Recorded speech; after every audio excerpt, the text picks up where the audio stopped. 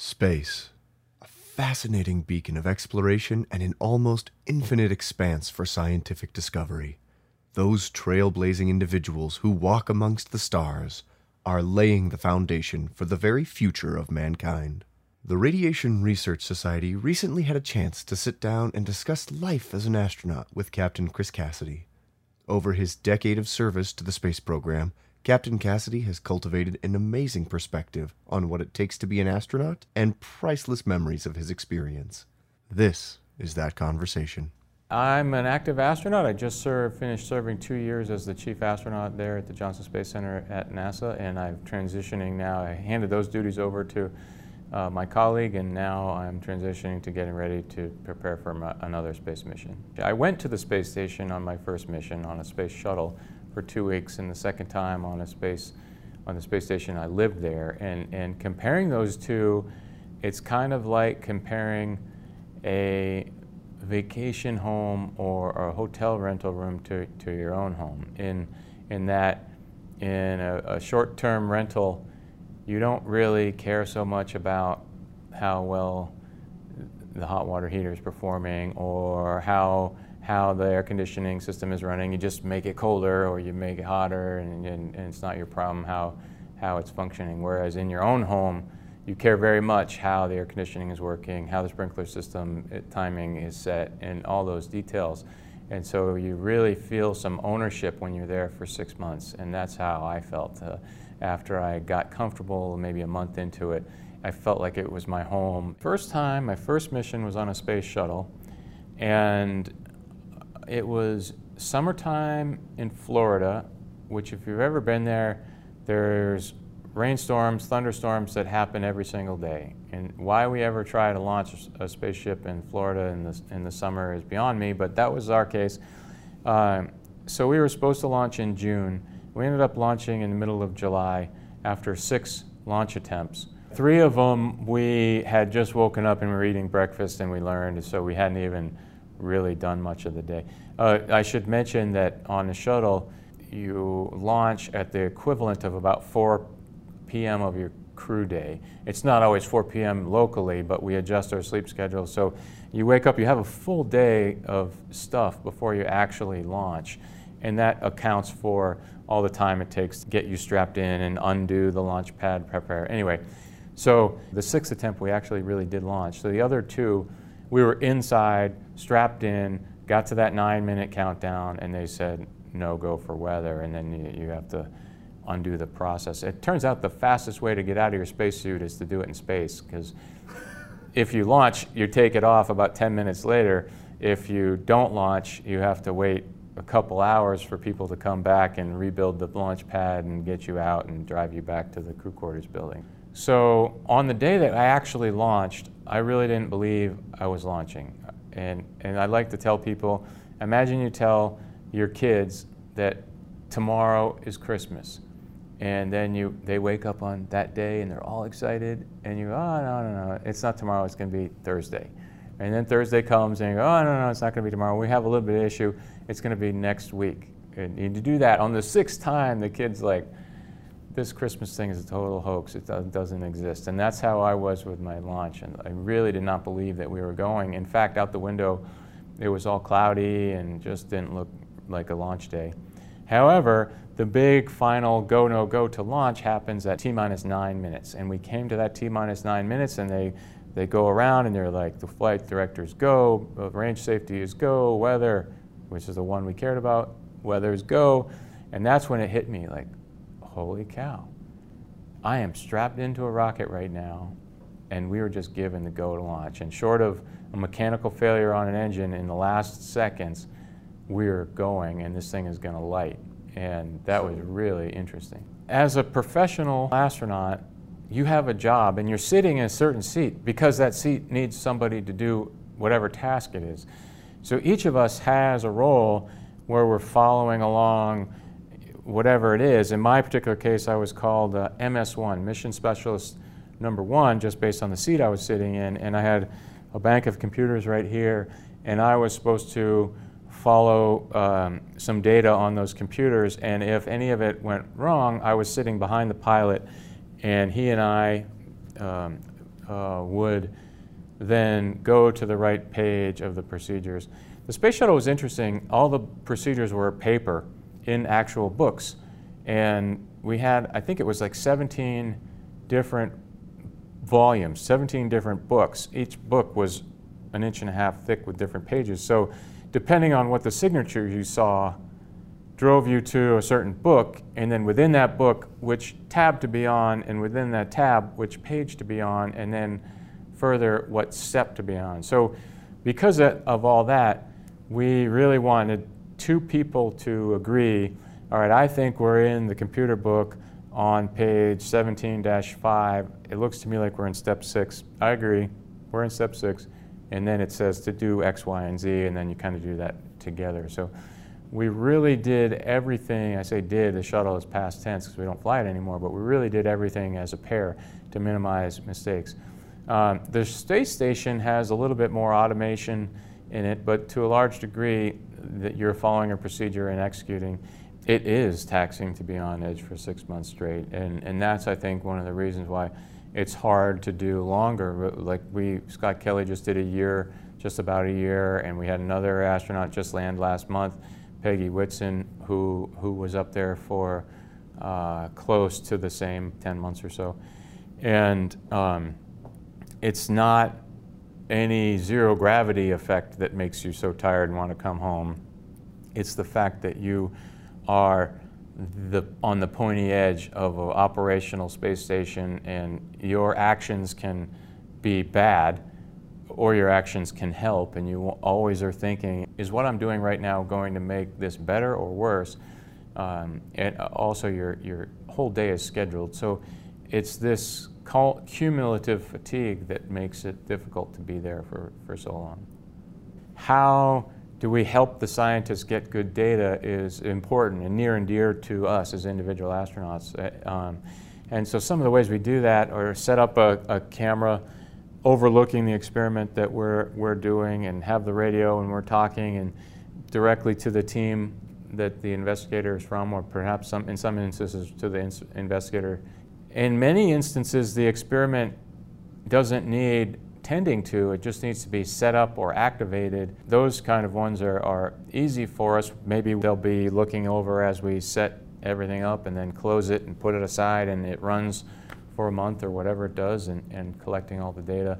And sometimes in that type of scenario, we'll be called, hey, we're not seeing the health and status as a green flag. Why don't you go check? And sure enough, maybe it needs to be power cycled or something like this. So it ranges from that type of interaction to very hands-on, where our actions are driving the reactions of the experiment, and so we really need to be more familiar with those kind of experiments. There's so much to know, and if you had to know it by rote memorization, it would be a lot of training. We probably would never get there, because right when you think you know it, you have to learn something else and you forget what you learned last month. That being said, we get trained at a pretty solid level across the board, but what we really count on are well-written procedures to run when we get up there. They are sometimes printed, but now with pretty much every procedure is electronic, and that's another thing, is how do you write a good procedure? How do you follow procedure electronically? When you have a piece of paper, you can check off steps that you've done, and we have a really nice procedure viewer that the line highlights what action you're supposed to do. And that goes a very long way to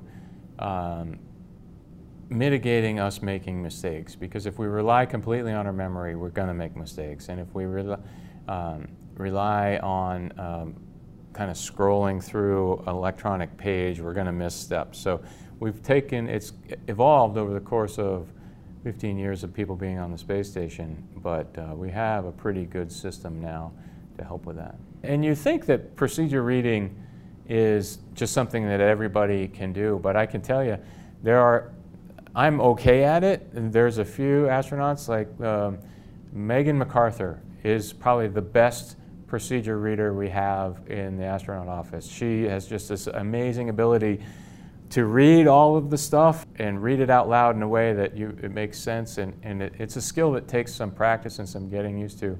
Yeah, we don't have the luxury on the space station to put two people doing everything. Everybody's off all day long doing their own. There's certain parts of the procedure where you're just setting stuff up, and if you hook up a wrong thing, it's not a big deal until you turn it on.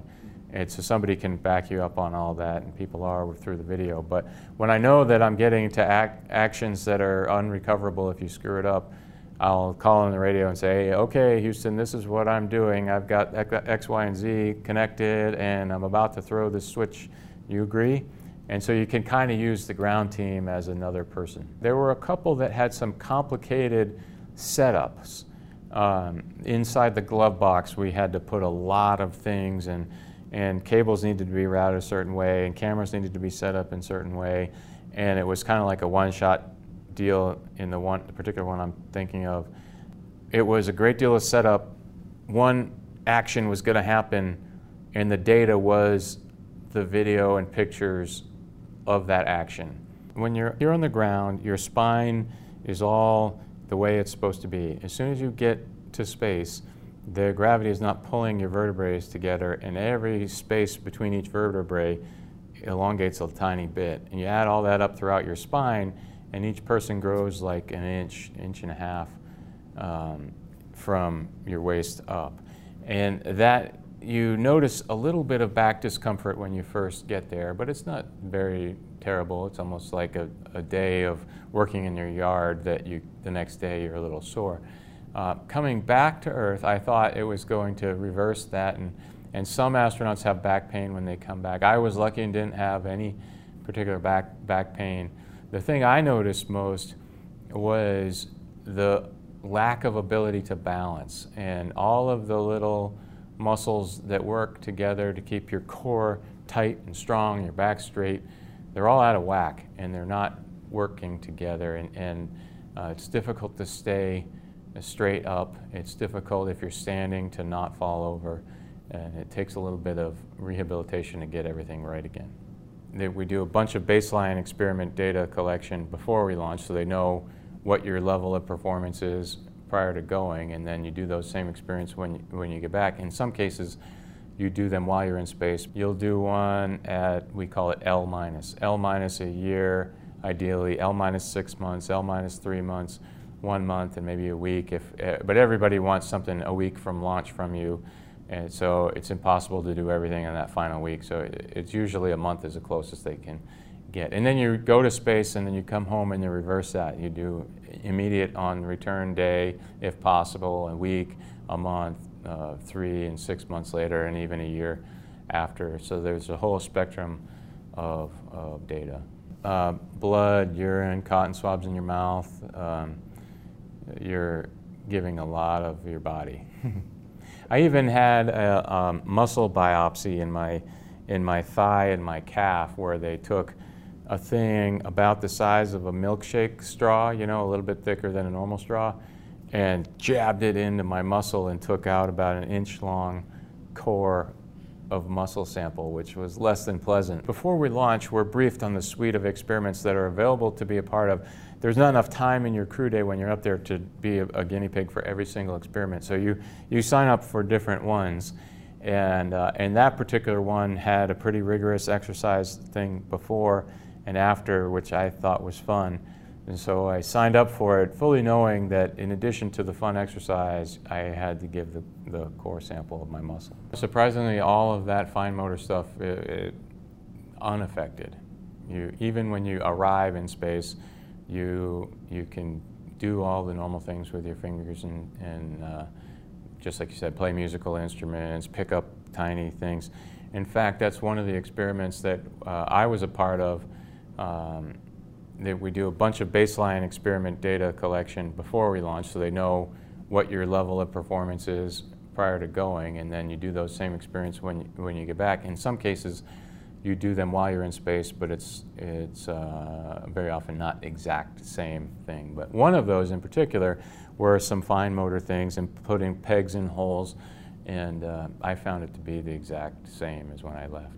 I told my strength and conditioning rehab guys, the first thing I want to do is shoot a free throw when I got back to the gym from landing at, we land in Kazakhstan, flying an airplane all the way back to Houston, A bus drives us from the airport back to the rehab center, and I walked into the gym and shot a free throw, nothing but net. No. I swear to God, you can ask him. So it did not affect my free throw. It would affect my jump shot because the jumping aspect of it, but the free throw is very mechanical and you can repeatable and you can do that. The spacewalk is, in NASA lingo, it's called an EVA, or extravehicular activity, and that's when you put a spacesuit on and open up the airlock hatch and go outside and do some tasks. And we don't do this just randomly or willy-nilly. It's probably a couple times every 6 months do we send some people out to do this. So actions build up, the list of jobs builds up, and it gets put in a job queue, and then we'll go out and do this. What are those jobs? Repairing broken pieces of experiments or hardware outside the space station, or installing new equipment or experiments. Those are basically the types of activities that we're doing out there. Everything that we use on a spacewalk has a little retractable tether to it. A skinny little line, maybe like thick dental floss, and that is what tethers your cordless drill and the bits that go on the end of that, because there's really just two sizes of bolts on the space station, so we do have to swap out sockets. There's other types of tools, and there's tens and tens of them, so I can't kind of go into it, but all of them need to be brought out with you in bags, and every bag is tethered to something, and inside the bags the equipment is all tethered. So tether management becomes the #1 problem on a spacewalk, and keeping your work site kind of neat and tidy. We're all guilty of going in our garage and getting deep into a project and kind of having tools everywhere. That method does not work on the space station. You really need to be organized and put things away, otherwise it's a complete disaster outside. Well, we take out Velcro and tape and wire ties, actually, like a strip of wiring that you'd run in your house. It's usually 3 strands that are in your house. If you had one of those cable 12-gauge metal wires about 2 feet long, we have many of those in a little caddy because those are super handy to just tie things up and secure things. So those are some of the more simple consumables. Other consumables that we do are kind of like grease. You mentioned that. We do. In fact, there was a spacewalk last week, and that was one of the main jobs of the crew, was to stick a grease gun into the moving mechanism of the robotic arm and lube up all of all the things that move. The spacesuit is pressurized to 4.3 pounds per square inch, PSI, above the ambient pressure around you. So if you put the spacesuit on here on the ground, you actually go to a greater pressure than what we are, which is equivalent to like scuba diving to around 10 or 12 feet. If you have no pressure around you, which is the case on a spacewalk, then your absolute pressure that your body sees is equivalent to about an altitude of roughly Mount Everest, of 26,000 feet or so. And Mount Everest climbers typically breathe 100% oxygen. You know, of course, some don't, but so consequently, inside the spacesuit, we breathe 100% oxygen and are physiologically seeing this high altitude environment. And so we were putting out a lot of exertion into some of the tasks because, quite frankly, a robotic arm can mate 2 pieces of metal, but we are the ones that actually have to tighten the bolts and connect it all. And sometimes when you're dealing with big bolts and electrical cables, they don't really want to cooperate and you have to put a lot of force in. So there are periods of time when your heart rate really spikes up, and this is bad for the main reason of the carbon dioxide removal system on the suit. The higher your heart rate, the more you're respirating, the more CO2 you're putting into the enclosed environment, and therefore the harder that your CO2 scrubber has to work. And the consequence is it shortens the spacewalk. So if you have a spacewalk that's planned for 6 hours and you have 45 minutes where the person is working way harder than anticipated, that cuts down the capacity of the CO2 remover by some percentage, and you might only get 5 hours out of the system, and then therefore not get all the job done that you had hoped to do. So we really want to keep an even metabolic rate throughout the whole thing, nice and calm and slow and smooth, but there are some cases where you just have to work hard.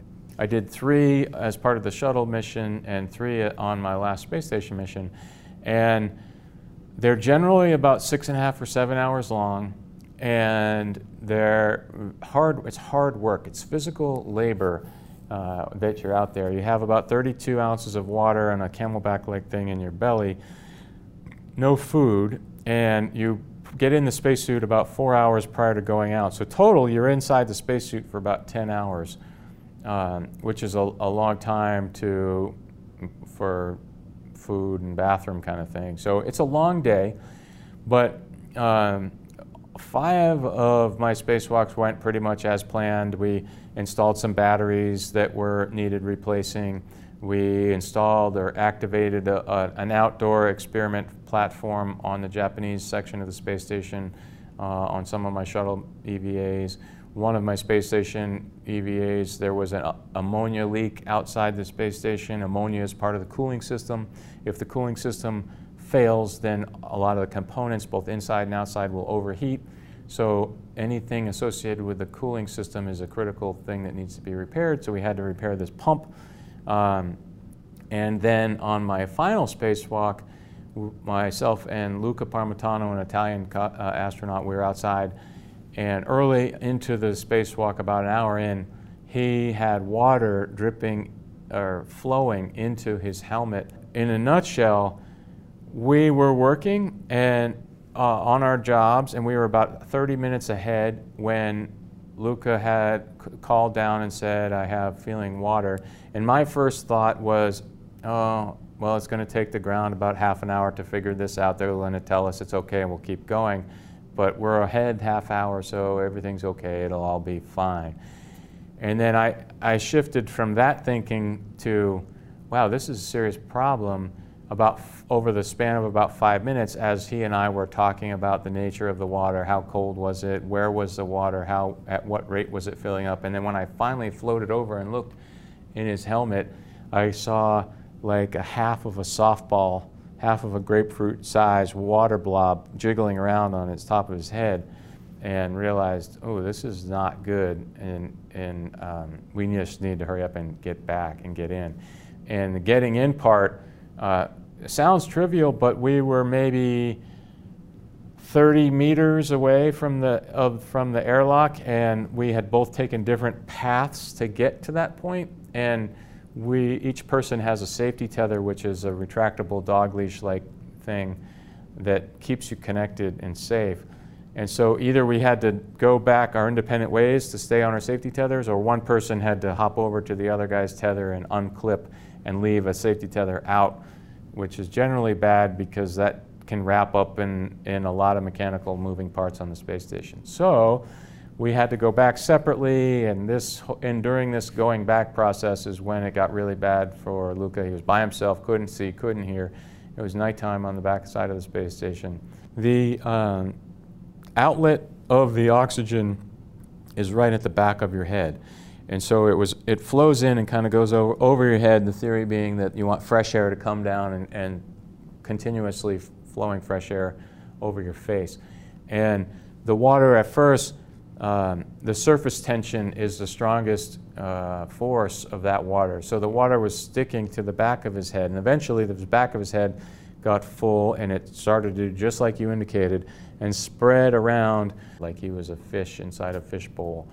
And this was a very bad situation because the water got in his ears and covered his eyes and got in his nose and was close to his mouth. By the time we got back inside and back to safety where we could take his helmet off, it was very close to covering his whole entire head. The spacesuit is like a very thick rain jacket. And if you put a thick rain jacket on and work really hard, you build up a lot of heat and you would overheat. Spacesuit's the same thing. So we have this long underwear with cooling lines woven through the long underwear, and cold water flows through this garment, and that removes the heat it's a heat exchanger basically for your body, takes the heat away, transports it into the backpack, which then there's a block of ice that's formed at the interface between the vacuum side of the spacesuit and the inside of the spacesuit. This water, warm water, is flowing through this block of ice and returns at just above freezing, like 34, 35 degree water, and then flows over your body. Well, this cooling water, the pump that moves this cooling water had a problem where there was crud in the water lines, basically, to use a very scientific term. The crud clogged up some of the outlet holes of the pump, and therefore the water couldn't flow in the direction that it was supposed to, and it had to go somewhere, and it backed up through a way we didn't anticipate and went through backwards in a check valve through into his helmet. And so water that was now mixing in with the oxygen that was coming in. So that was the nature of the failure. It really is an awesome job, and I feel very lucky and honored that I get to do it. There's a lot of people that apply, and I was one of them. I remember thinking, after I came home from my interview week in Houston, like, wow, I was there with 20 people for a week, and any of those 19 others would be amazing astronauts. And that was just 1 week out of, I think, 6 or 7 that I was part of. So I really didn't think I had a big chance of getting selected. But to your question, why did I want to apply? I was doing a cool job in the Navy. I was in the SEAL teams. And I learned more and met another SEAL who had become an astronaut, Bill Shepard, and learned about what he did and actually learned what an astronaut does, other than, oh, they go to space. And I thought to myself, well, that's kind of a cool job, and I like doing hands-on operational things, and it seems like going to space is a very hands-on operational job. And so that's what motivated me to apply. And I applied one time in 2000, or what was the class of 2000, and was not selected. And then there was another class 4 years later that's the one I applied and was selected for in 2004, and that's when I showed up to Houston and started my astronaut career. The Radiation Research Society would like to thank Captain Cassidy for taking the time to speak with us. If you'd like to learn more about Captain Cassidy and his work, you can find his NASA biography at nasa.gov under the Astronaut tab. If you'd like to learn more about radiation science, you can find a wealth of information online at the radiation research website, radres.org.